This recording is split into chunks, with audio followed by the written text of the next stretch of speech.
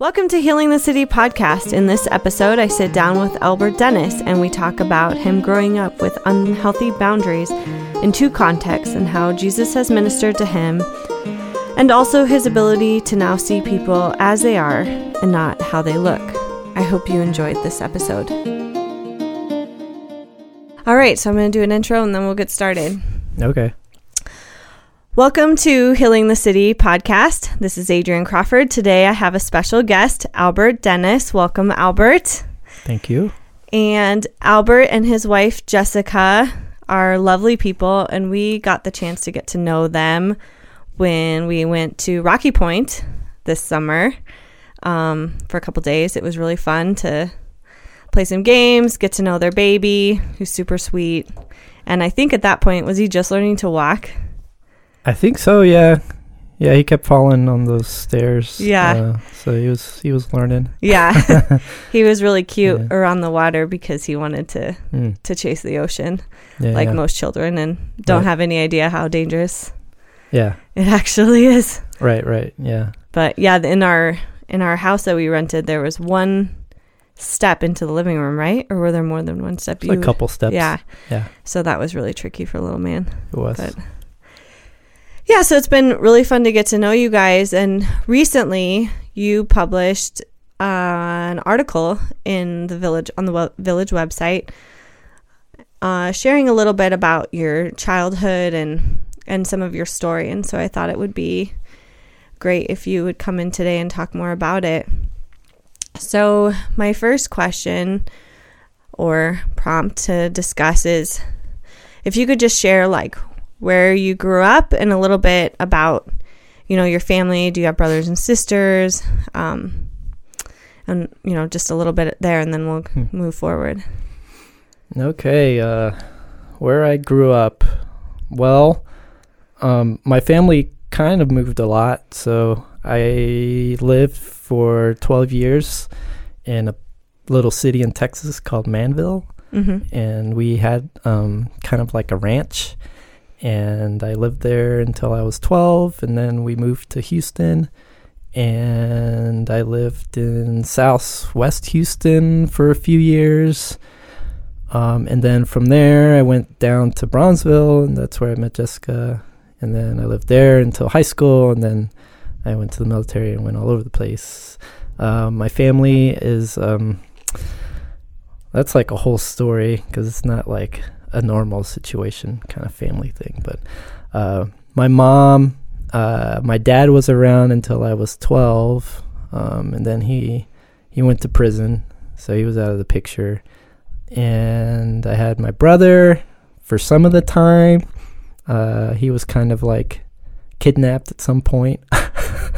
So I didn't grow up with him for a period of my life, but he was there for a little bit of it. And then I have a younger sister. She's 10 years younger than me.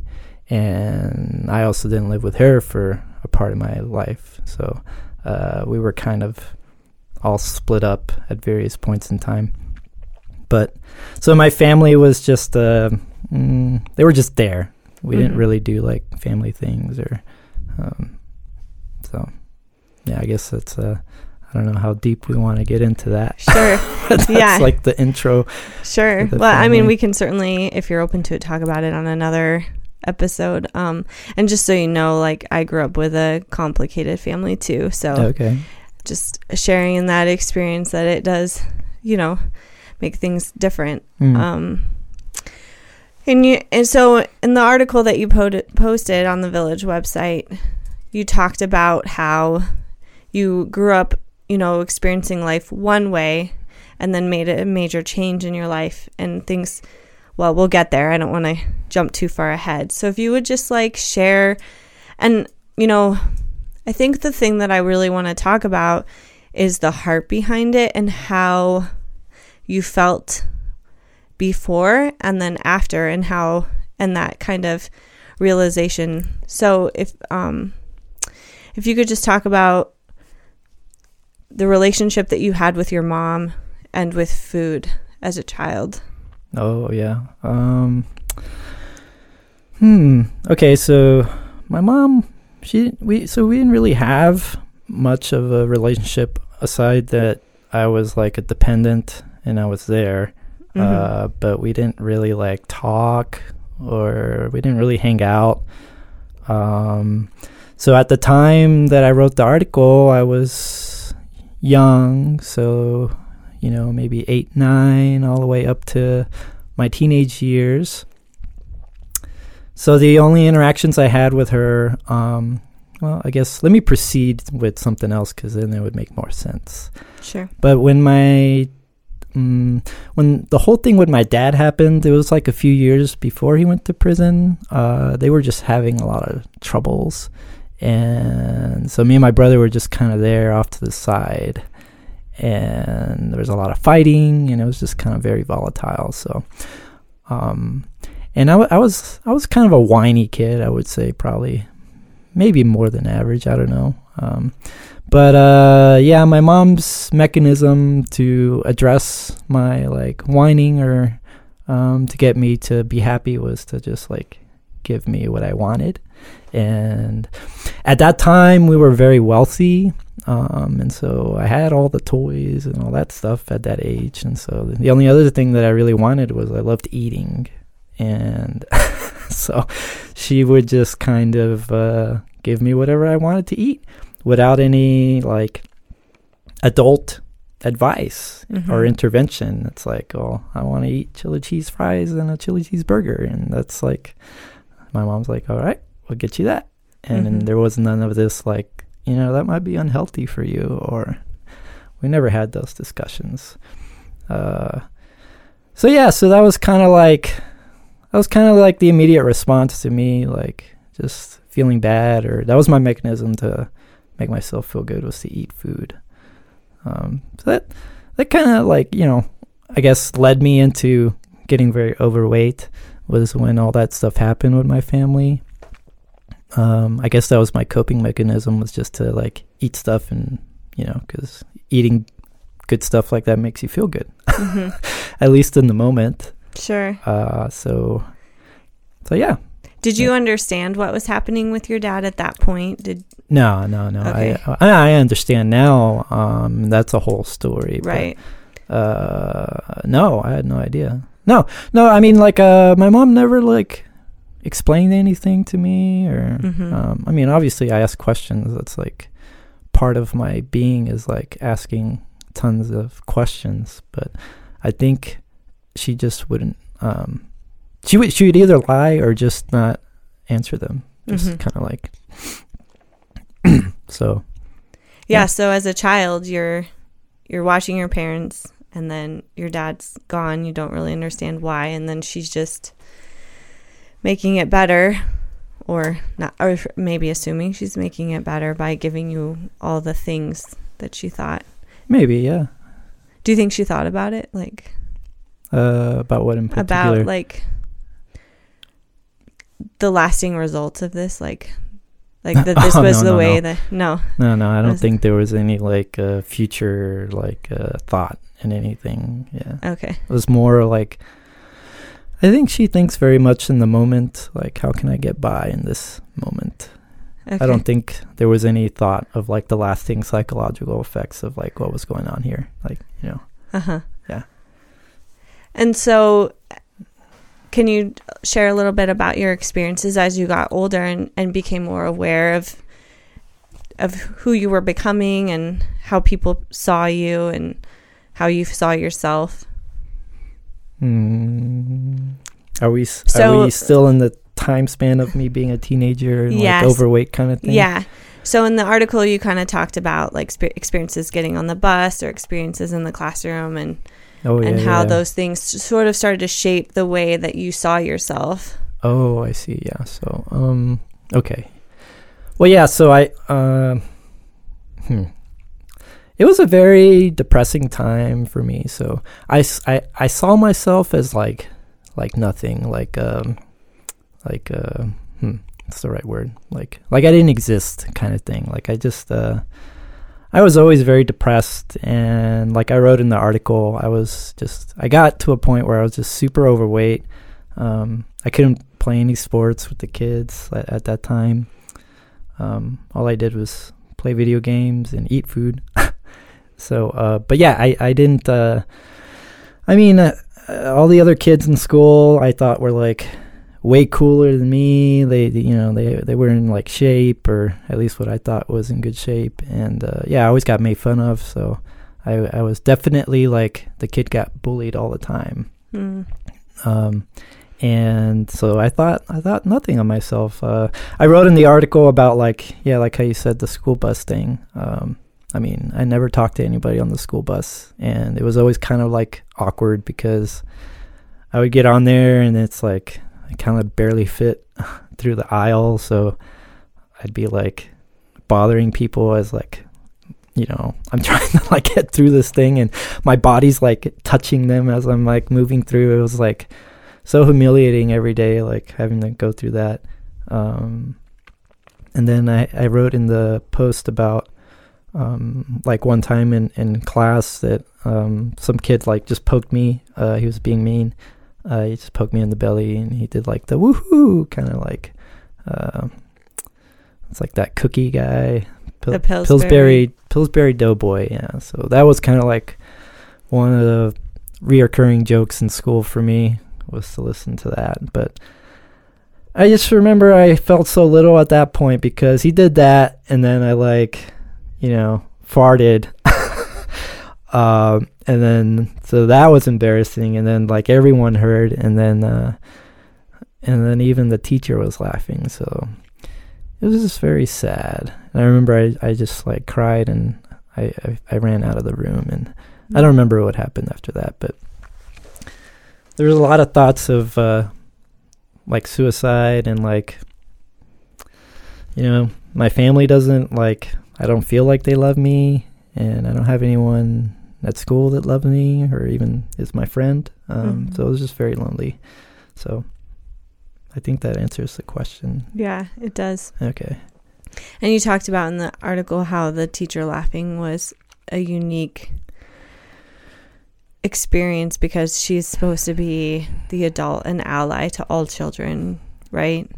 Presumably. Yeah, so that was like a pivotal moment, actually, because I expected the behavior from other kids, but then to see like, at least I thought adults were supposed to be at least anchors in my life, like role models, or I was always seeking a role model because I didn't have any at home.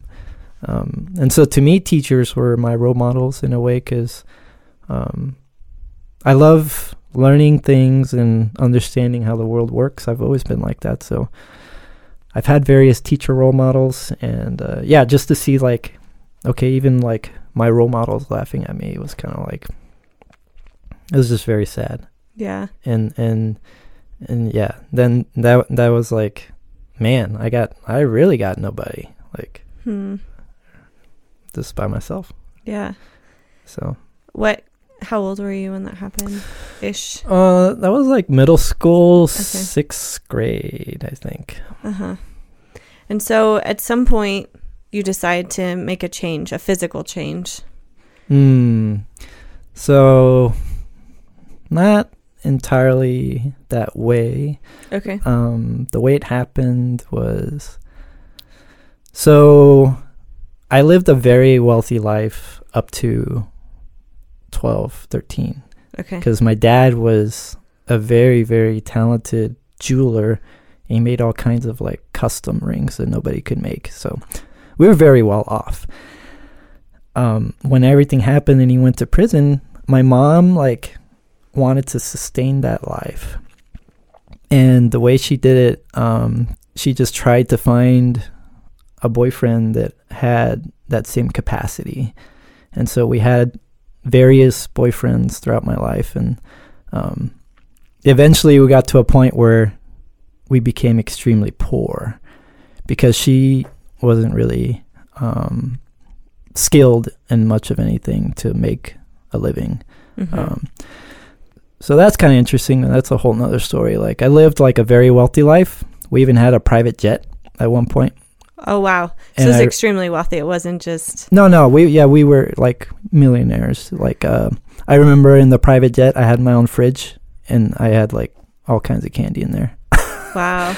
And we traveled like all over the place, and there's a lot of stories to that. Yeah, I remember I bribed a kid with like $100 bill one time to be my friend.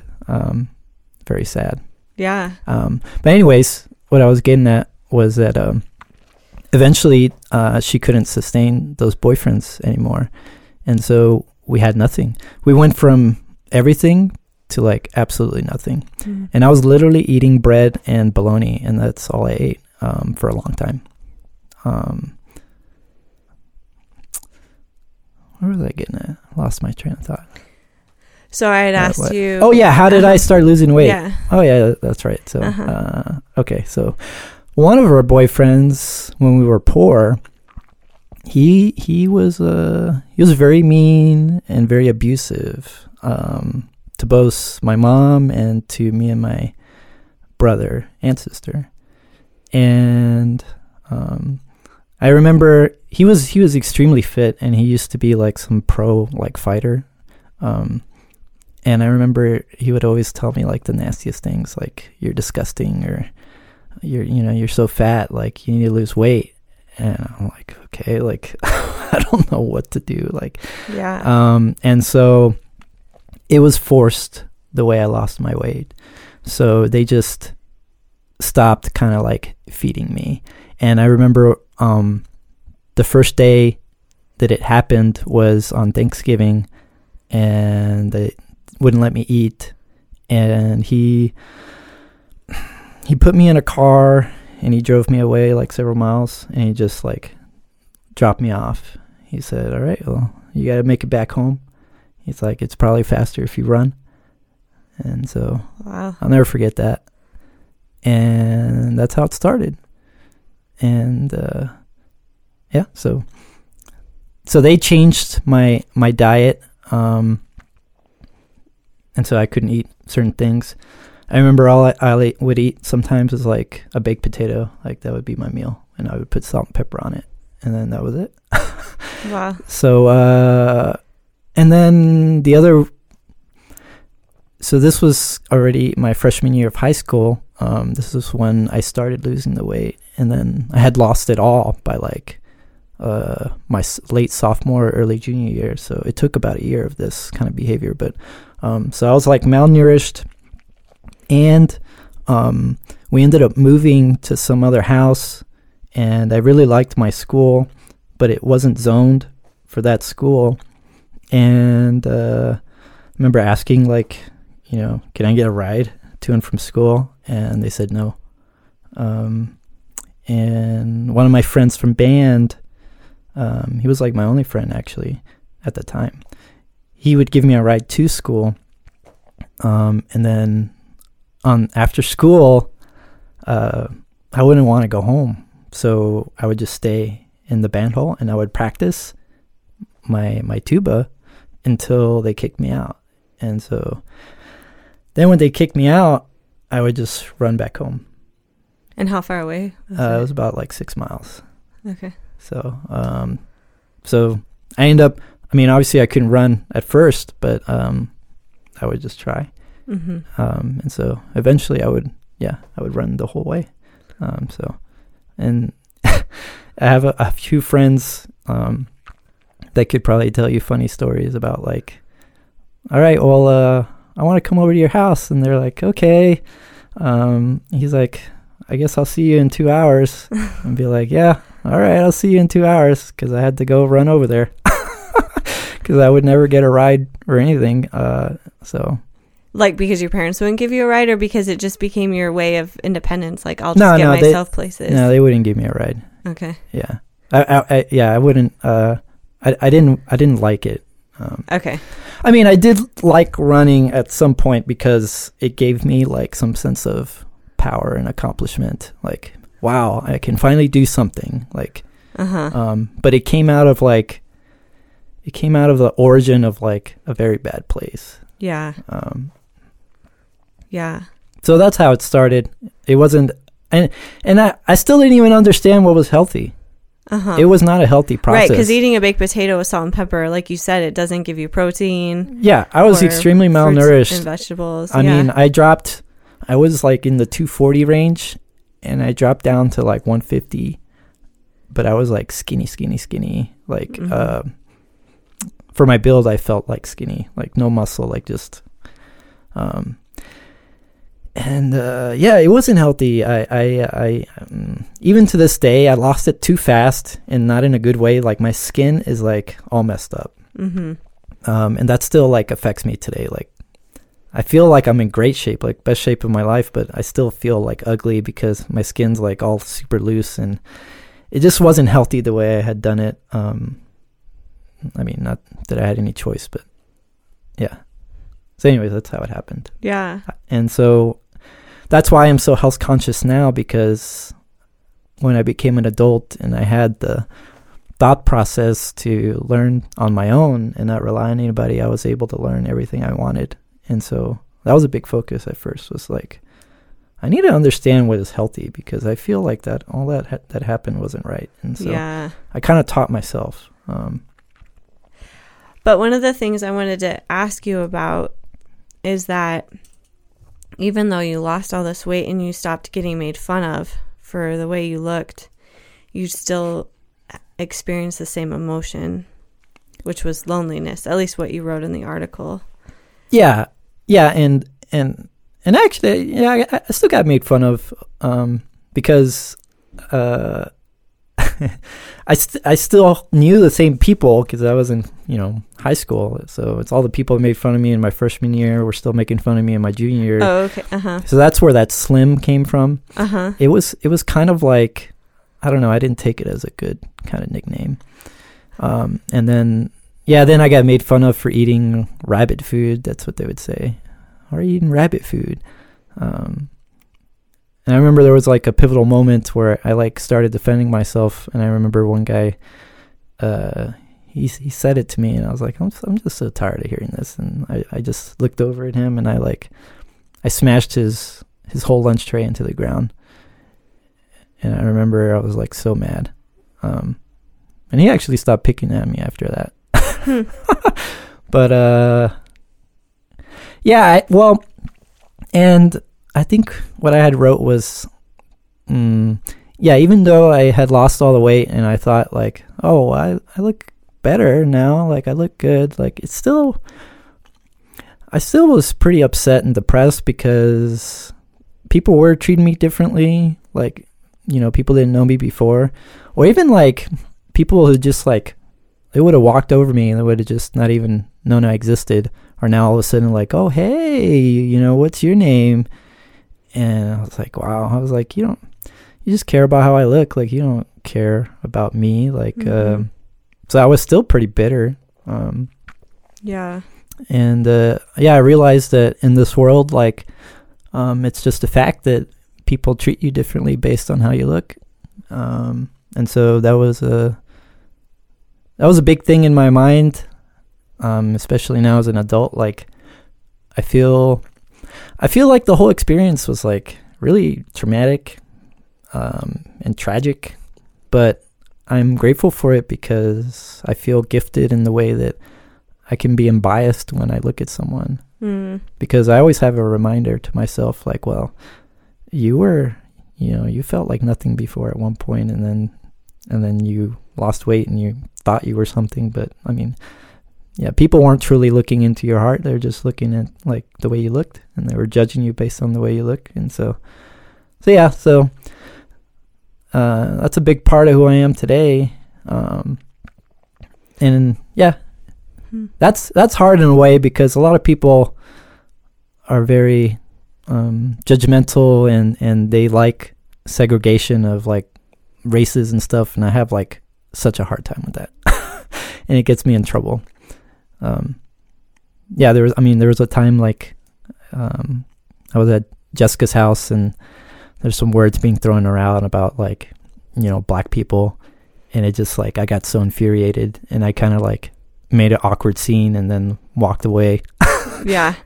But it's just like, I can't hold it in. I got so much like emotion towards people like classifying each other, and it's just so like, I don't know, I want to say disgusting. Like, it is disgusting. It's horrible. Yeah, like, it is awful. so anyways, so yeah, that's kind of what I guess I was alluding at when I wrote that in that post. So you've been listening to Healing the City podcast with Adrian Crawford. Don't forget to subscribe on iTunes and Spotify, and follow us on Facebook and Instagram.